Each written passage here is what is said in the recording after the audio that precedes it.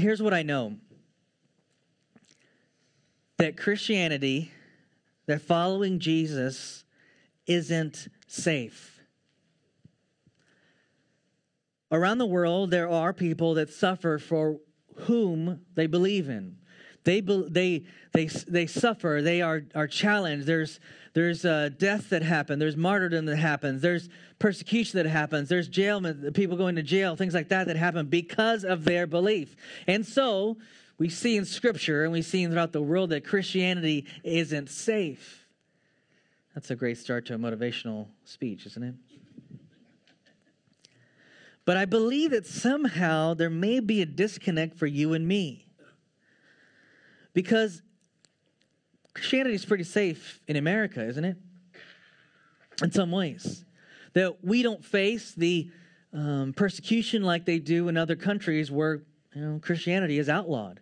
That you're not supposed to have the Bible or you're not supposed to have meetings. And so we know that in certain places the church will meet, as they say, underground, where they're in smaller house churches type things. They can't sing with music or words like we get to. So they sing silently.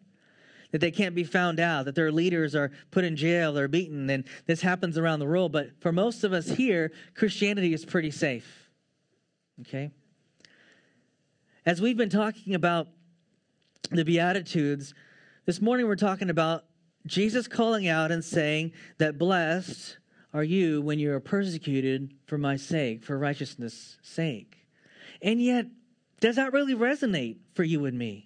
Doesn't it seem kind of foreign, actually? Okay, if somebody is in India right now, or somebody is in China right now, or somebody's in the Middle East right now, or in Syria right now, these incredible places in parts of Africa, where, like genocide happens, right? They get it. They read that verse and like, yes. But for us, there's that disconnect where it's kind of safe here. And so we kind of pass along this passage and we kind of miss out on the truth. And so this morning, I want you to ask the question, how come this isn't true of my life? Is it because our government is nice to Christians? Is it because our society is tolerant of Christians? Is that why I don't have this persecution? And I would tell you this morning that I believe that we should have some harassment. We should have some insults. That we should have some times where we're mocked. That we should have these things, and the word persecute really breaks down to chase down, to hunt down. That should be a part of our following of Jesus. But here's what happens for most of us, okay? This is what happens for most of us. That we're actually persecuted not because of Jesus, not because our belief in him, not because of this transformative message of the gospel, but we're actually persecuted because of you. There's a difference. I want to talk about that this morning. This scripture teaches us that we are persecuted because of Jesus. You're supposed to be persecuted because of Jesus, not because of you. I know when at work and, you feel like, man, it's because I'm a Christian, people don't like me. No, it's because you're late every morning and somebody has to cover for you every morning. Sorry, Man, they just hate me, but I'm living for Jesus. Well, probably what's happening is they kind of hate your attitude. And your attitude's like a poison to your workplace. And the persecution that you and I would face probably are going to be because of me and you, not because of Jesus. And so what happens is we kind of throw out this whole thing of being persecuted for Jesus and we miss it out for our life. I believe this morning that Jesus has a word for you, and as he says this to this group of people, he says, blessed. This is not a great motivational, let's get everybody together. I'm about to call the troops here. And Jesus says this, blessed are you persecuted for my sake. He said, blessed are you that are persecuted for righteousness' sake, and great is your reward in heaven. That's not really a let's everybody get together. It's I don't know if I want to sign on this dotted line. We are persecuted often because of us, not because of Jesus. So this morning, let's ask the question, what causes persecution because of Jesus? So as Jesus is saying this, and it's kind of like the beginning of this really awesome long sermon, people call the Sermon on the Mount, in the beginning of his ministry here, and He does these incredible things through his life on earth. And he embodies this message and the message of the gospel, even to the point to where Jesus is persecuted. Okay? Even to the point to where he's going to suffer for this. He's going to be hunted down. He's going to be harassed and mocked and insulted. And yet he didn't even deserve it. What causes persecution because of Jesus? Well, this idea of being persecuted because of Jesus is rooted in his righteousness. Jesus says that because of righteousness' sake, you're persecuted. That this idea of righteousness is so contrary to the nature of our flesh. And there will be a disconnect and there will be a clash between those two. The message of Jesus is so upside down, change my life, change how I live, that there will be a clash with the system and the way the world works. That's being persecuted because of Jesus. Do you believe something so deeply that it would change your life? That you believe it so much that it would change how you act. It would change your attitude. It would change your approach to life. It would change your leadership. If you're in a leadership role, a manager or something like that at work, it would change you being a mom or a dad and how you do it. Or it would change how you are as a husband or a wife. Or it would change how you are as a member even of this larger community. That his message is that powerful of the gospel that calls us to surrender ourselves so he can make new. That causes persecution because it's so contrary to the system of this world. Our flesh and our nature will tell us to do this, and this. Okay? The system of our world, our culture will tell us to do this, and this. And each culture is different. In India or China or just places I mentioned in Africa, their culture is a little bit different of what their expectations are for their kids. Right? So they're going to raise them that way. Our expectation is a little bit different. Their expectation of what it is to be a respected person of society is a little bit different. Right?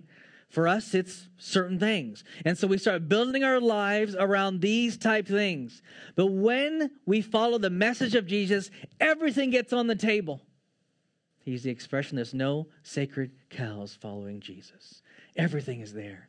And this creates persecution because you live differently. You act differently.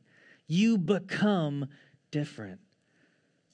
So powerful, this message that Jesus teaches. How he asks you to live. As we've been going through the Beatitudes, these things are not what people who don't follow him go after. Right? You don't go after being meek or being pure in heart. You don't go after being hungry for righteousness. That's not a part of college. There's no class on that. Right? How to be a successful person in society. That's not there. What happens is we will trade the life transformative message of Jesus, believing in him so deeply that it utterly changes us and how we live, that we become the outsiders, that we become the weird ones, that we become the foreigners because of not how we look, but how we live and how contrary it is. You have to ask the question this morning, are people persecuting me for Jesus, for righteousness' sake, or because of me? Let me give you a quick illustration to kind of explain this, and I felt like I needed to address this anyhow, so it worked out for today. I think you guys know me by now. After being here a year, I try not to use this opportunity to speak with you every week as an opportunity to bully you or anybody else, or to use it as my soapbox or my political agenda. You guys don't know who I'm voting for in November kind of thing. You shouldn't, hopefully. You don't know about like my political leanings and those type things. I really don't care to mix those messages when I preach and teach God's word. That's just me. But I do need to respond a little bit to some of the things that do happen in our nation and our country. And over the weekend, we have all kinds of shootings that are happening. I've talked a little bit about this before. We have this race war going on, and it's so public now because, information is so readily available. So we've got cameras on phones that we can see these things before the police even release their footage. We've got things on Facebook that if you're like my feed, I've got all kinds of friends, people that would align with a certain group of conservatives or a certain group of liberals, however you want to name them. I've got people that are in the church, outside of the church. I got people that are different races. I got like 1,000 friends over the different worlds I've been through. And so I have just a mix bag on my news feed that I read. in addition to this race war that we have going on and the tensions in our nation, we have other things like terrorism that goes on. And because of the color of my skin, I get terrorist jokes, to be frankly honest with you. I'm a funny guy, so I can joke back and hang my own, hold my own kind of thing. But we have this terrorist thing going on. Let's ship them all back in this type of terminology. We have this real tough thing going on in immigration and what should happen. Let's build a wall. Let's not build a wall. Let's keep them in. Let's keep them out. Let's give them amnesty, whatever we do, all those type things, okay? We have these big issues that divide us so much. And we have issues in regards to gay marriage and what's right and what's wrong and all these things that happen, okay? So my approach, not only this morning but every morning, is not to give you a yes and no list every week. It's not my approach, and that's not, I feel like, what God's called me to do. I try not to give you a yes-no list of, okay, go do this, go do that, not do this kind of thing, because Pastor Nels told you. That won't go very far. So I'm not going to give you my positions on some of those things, whether it is immigration or these terrorist things that happen and what we should do about it, or, this crimes that are happening. We see this real tension in our African-American community and how a lot of the terminology is being gunned down and those type of phrases that we use and hunted down and all this kind of thing, okay? So I'm not going to give you my positions on those. I believe as your pastor this morning, what I should be doing is helping you a little bit with how we are persecuted because of you and me, not because of righteousness or Jesus. So whatever your position may be that you're putting on Facebook, whatever your position may be that you're talking about at the water cooler at work. Do people even have water coolers at work? I don't even know anymore. I used to.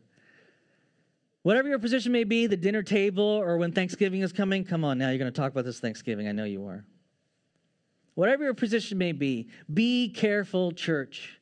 Be careful, followers of Christ. Be careful, my brothers and sisters, that how you say it doesn't diminish what you're even trying to say. Be careful, church. Be careful, followers of Jesus. When, because of your attitude or how unloving you are, that's really what the issue is. Not even, and that masks what the actual issue you're trying to talk about, whether it is racism or terrorism or immigration or whatever it might be. Be careful, church, this morning. Hear me out a little bit. That if at some point your position for righteousness and what being right is greater and creates a bigger picture and a cloud and it wipes away the fruits of the Spirit in your life, you got a problem. This isn't a right or wrong thing this morning. I'm not giving you my position to agree or disagree with me. I'm telling you this, that every one of you in this room should agree with this, that the fruits of the Spirit should never, ever be hidden by you feeling you need to be, you're right or wrong in some kind of debate. See, Jesus has a master of this. Somehow he cannot sin and say these powerful things, okay? He said it in such a way even that people who were outside of the established group or core would come to him and be with him and he could be gentle with them in a way. That they actually wanted to be around him. And for us, because of our attitude, because of our snobbery in some cases, people don't want to be with us. People don't want to hear what we have to say. So what happens is we oftentimes do get persecuted because of our attitudes. We get persecuted because the fruits of the Spirit, we don't lead with that. So people even wonder, man, these Christians, who are these people? And they kind of make out that list. And you may say, well, the media, does this and the media buys. And, okay, sure, they absolutely. I mean, that's with anything, the media does that, right? But I'm not worried about what the media is saying. I'm worrying about what your coworker is saying about you. That's what I'm worried about as your pastor. I'm worried about what your family is saying. You realize your kids watch you as you talk at the dinner table. Okay? So the first thing I want to tell you about this is, church, be very, very careful. Whatever your position is, and no matter what research you have, and no matter what this and that you have, that the fruits of the Spirit never get swept underneath the rug. Being kind to people and loving. Showing some self-control and not punching that guy in the face because he disagrees with you. Okay? To be gentle towards people. To have patience towards people who, in our minds, are foolish or stupid or ignorant because they're not informed. Show some patience. Lead with the fruit of the Spirit. God will take care of the rest. Secondly, I do want to say something, and again, this may put me more on one side of the issue, and I'm okay with it because it's a biblical theological concept I can spend a lot of time explaining, or talk to me later about it. Let's be very, very careful that our response to people dying isn't hateful. That our response to people suffering shouldn't be, let's go fix and solve the problem with this. But your heart should be broken. It should be humble. But specifically, church, be careful here. Specifically, church, I think that we should be on the side of the oppressed. Now, take that with whatever you mean. You could probably misinterpret that and apply it to all kinds of stuff. But this is what I do know, that when people are dying, when people are suffering, we should take note of that. Now, it may be just in somebody's eyes, but just remember that you are the oppressed, and Jesus came for you. And metaphorically, as you were oppressed in sin, Jesus comes to free you so you can live new and righteous and holy. This transformation message I preach every Sunday. You were the oppressed he came for. So be very careful, church. Whether it's a political thing, or I can even say in your office. Side with that oppressed person that everybody talks about and makes fun of behind their back. Side with that person, church. That's scriptural, actually. Okay? Side with the slave. That's scriptural. Side with the ones that are oppressed. I didn't say agree with everything they say or change your beliefs and those type of things. All I'm saying is that the oppressed need a voice, and church, as the oppressed, we should have a voice for that. Okay? The last thing I'm going to say about this, that this will kind of help you a little bit as far as some of the persecution that happens because of you and me and our attitude. Man, I want to be the kind of person that people want to have lunch with. Not because I like to be popular, but because when they're with me, they will feel loved and listened to. And you guys know me. I have some strong opinions. That's my wife. I've got some strong opinions, okay? And I believe what I believe until I'm convinced otherwise, or God leads me otherwise, okay? I have a very opinionated. I'm not wishy-washy in a lot of ways. But I know that following Jesus should crucify my flesh and the arrogance that comes with me being right, and that's not my focus. My question is, how can I love, not how can I be right and prove my point? And last thing I'll say about this is this verse in Malachi that talks about this thing goes on between Israel and God, and they rebel against God, and just all this message of repentance that's happening. And it says this, what does the Lord require? The Lord requires this, that you guys know this verse? You would do justly, love mercy, and walk humbly with your God. That's really good advice, church. Because if you did justly, if you loved mercy, letting an offender go when they don't deserve it, if you were to be humble before your God, whom which you were not like, and he let you in the crew, if you would just do those things, okay, whatever you're saying, whether it's pro this or anti this, whatever it may be, if you would do justly, seek out justice, what's right for those that are being wronged, that you would love mercy, that you would be humble. I'm telling you, church, your coworkers, your family members want to be at the table with you, and they'll hear your righteousness. Are you with me this morning? I just felt like I have to say that because, listen, don't put it on Jesus when you're persecuted because of you. This thing that happens. And again, this could be a longer conversation about how this works out in real life. Good, there should be some tension. I need to learn how to love the people I disagree with. There's a few of them in this world. All right? Church, laden with the fruits of the Spirit, I want you to be gentle and loving and kind as you say this or that. No matter who you're voting for in November, I want your Facebook feed to be filled with mercy, justice, and humbleness before God. You hear me this morning? Yeah. All right. We see in this passage that persecution is the expectation, that Jesus kind of talks about this like, oh, hey, and by the way, you're going to get persecuted. So there's that. Okay. See, the expectation is this, that, hey, disciples, you're going to get persecuted because what I'm doing, my life and what the teaching you're going to follow is so transformative and so crazy and so different. You're going to get persecuted. People won't like you for this. He said, it didn't happen with the prophets too? So why suddenly, for me, in 2016, do I skip out persecution, being hunted down for how I live, being harassed and mocked? How do I get to skip out on that? We see from this powerful passage that the best blessing, and I've talked about this before, that in the midst of even persecution, which is a separation, right? You're isolated and separated. That persecution doesn't affect his nearness. That listen, in that moment when you were the most lonely person in this world, that you were segregated by governments, you're segregated by that office work, that team at work that puts you out because you don't join in the gossip. That puts you out because you don't cheat to get your goals done like everybody else does, and now you're the one on the outside. Listen, persecution doesn't affect his nearness. Actually, in those moments, you could be the most close to God. You can feel the most close to God. Persecution also doesn't eliminate joy. In this passage, Jesus talks about our reward being in heaven. Boy, that's a hard thing to remember. That our reward is in heaven for how we live for him and for righteousness' sake and for his sake. It's so hard because what's before us is right before us, and we want to deal with this right now. And this isn't a denial of joy or denial of the pain. There is pain that goes on when you live your life a certain way, whether it's at your workplace or it's even in your home. Whether it's a friend that you're trying, or even somebody in church that you think differently with, you're trying to live your life differently. But listen, this pain that comes from us, real pain that Jesus experienced, real pain that Paul experienced, real pain that the disciples experienced. Listen, church, it shouldn't eliminate joy, and it's not denial. It's not denial. We have this thing as far as following Jesus. We don't admit that we're sad. You guys know my thing on that. I disagree.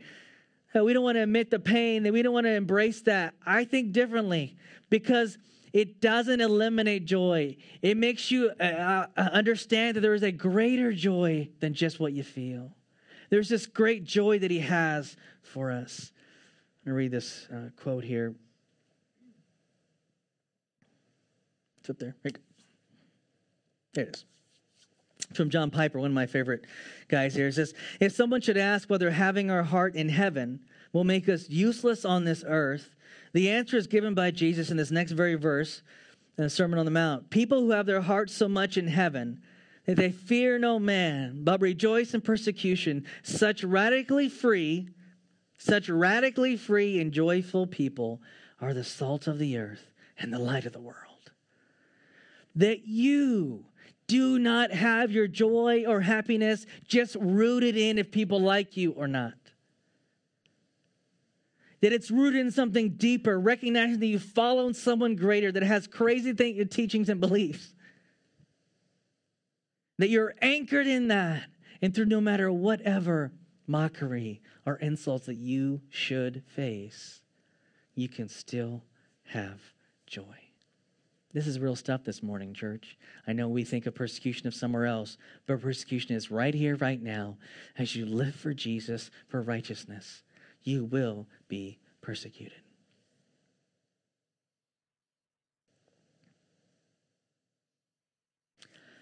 I think that there's always going to be a tension for me on what really this looks like living it out.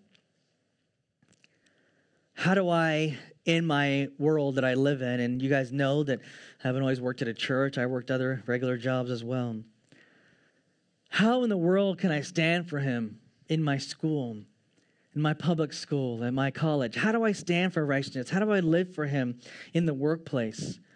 Here's how. One of the ways is for you to be the one that speaks up against injustice. And I'm not talking about being a tattletale on your coworkers. I'm talking about, man, this is not good what we're doing to this person. We should not do this. And when everybody joins in and makes fun of this guy because he's so easy to pick on, that you don't join in on that, and you take that guy to lunch. That if you're in a sales situation with customers, everybody always talks about customers as soon as they walk out that door. It's hilarious. It's hard not to join in on that. And when we see things that people are being taken advantage of, that we stand up even when we don't get paid for it. We all have job duties at our job, right? But when it's not even your thing to do, that you stand up against it. Can you accomplish your task in a righteous way, right? When you take a little time off to be with the family, because that's what God's called you to do. If you work more, you do more, you get more. That's not how I live my life. That you would do it in a righteous way that isn't taking advantage of people to get there and not stepping on people's necks to get there. Those of you that are in the corporate environment, man, that's a tough spot because you're measured against other people who don't have the same standards you do to get promoted and all these different type things, to accomplish your task in a righteous way. When you side with the oppressed, like I already kind of mentioned, and that you would have this desire inside of your heart not just to get to retirement one day, not just to get the college fund for the kids filled up and paid for, not just to make that house payment, not just to get that bigger house, not just to do the normal things, but there would be an actual ambition in your life to love better. See? There will be this ambition in your life to treat those closest to you, maybe you're a parent or a husband or a mom or a wife, a son or a daughter, that your ambition would be to lead them, to love them in a godly way and not to fill in the blank. That's righteous ambition. That it's actually a part, me personally, that is actually a part of my plan for my life that I want to be a good husband. It's actually a part of my life that I want to love my coworkers well here at the church, and that for them not to hate me behind my back. The people that are close to me and with me, they'll recognize that, oh, it's the real deal here. That's a part of my ambition in life. It's not just to, all those other things that it could be. It's a part of my life. I'll give you a couple other things here, and this is from John Piper as well. Some things you can just read over those. What I'm trying to tell you this morning is that because the gospel is so transformative, because it shakes to your little core, because it flips around and turns upside down the system of this world, that you will be on the outside at some point. You're going to be on the outside at some point. You're going to be hunted down and mocked and insulted. And I want to tell you this morning, church, it's worth it. It's worth it. Not just because your treasure is in heaven. It's worth it because it's pretty awful when you are persecuted because of you. Can you live a different way, church? Can you become someone different? Let me close by kind of saying this. Over this past year here at the church, as I reflect on some things, God constantly reminds me to dig deeper in this one main principle, that I feel like my real calling here at the church is not just to do something, and that my real calling at the church here is not to get you to do more things. This next year, we're going to have some changes. I've actually been praying for a new location. We're probably going to have to switch to a different location soon. I'm going to ask you to serve in our local schools soon. I'm going to ask you to do some more things, yes. But I don't ever want you to lose sight of this, that my real calling this morning and every morning I stand before you as I lead the church, whether it's in a boardroom or it's in this sermon right now, that my prayer for you, church, and how I want to lead you as a pastor and as a spiritual guide is to become someone God wants you to become. The doing thing will always come later. I want you to know, church, that if you will become the very righteousness of God on this earth, the oppressed will have a voice. That if you'll become the very righteousness of God, and this is your ambition on this earth to become more like Jesus, then this will be a better place to live on this earth because of you. That my prayer for you is that these things deep down in our hearts would change. That you would take to the core of you and take a look at the inside and say, God, this is not your way. And you can fill in the blank of whatever it may be. Maybe it is how you are a coworker. Maybe it is how you are as a boss at work. Why are you the jerk that nobody likes? You're the boss and you love Jesus. You should lead a little differently. Well, I might get fired. Okay, you may. That you would look at your role as a son or a daughter with your parents. You would look at your role as a husband or a wife or a mom or a dad. I harp on these big common roles or titles. I don't mean to, if you don't fit that, I don't mean to just, put you out. It's this idea that, listen, I feel that we focus so much on the doing, we miss out on who we're supposed to become. And church, he wants you. He died for you to become someone. Someone free from the effects of the nature of this world and sin. That you would live free. That those hang-ups, those habits in our life, these addictions in our life that wreck our life. And I don't just mean the habits that are the big bad ones that we all think about. The habits of how we treat people. This next sermon series, I'm going to talk about relating better to others and what kills relationships. Some of those things God wants to change in your life. I will say it this week, and you'll hear me say it a million times. We're going to do great things. I'm a doer, I'm task-oriented. I want to do great things.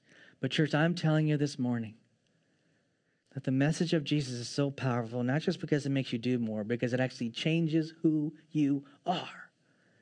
And when it changes who you are, the world doesn't like it. And when it changes who you are, you will do things that the media won't like. when it changes who you are, you will live different at work. You'll become someone. You actually become Jesus on this earth, church. I want you to become something.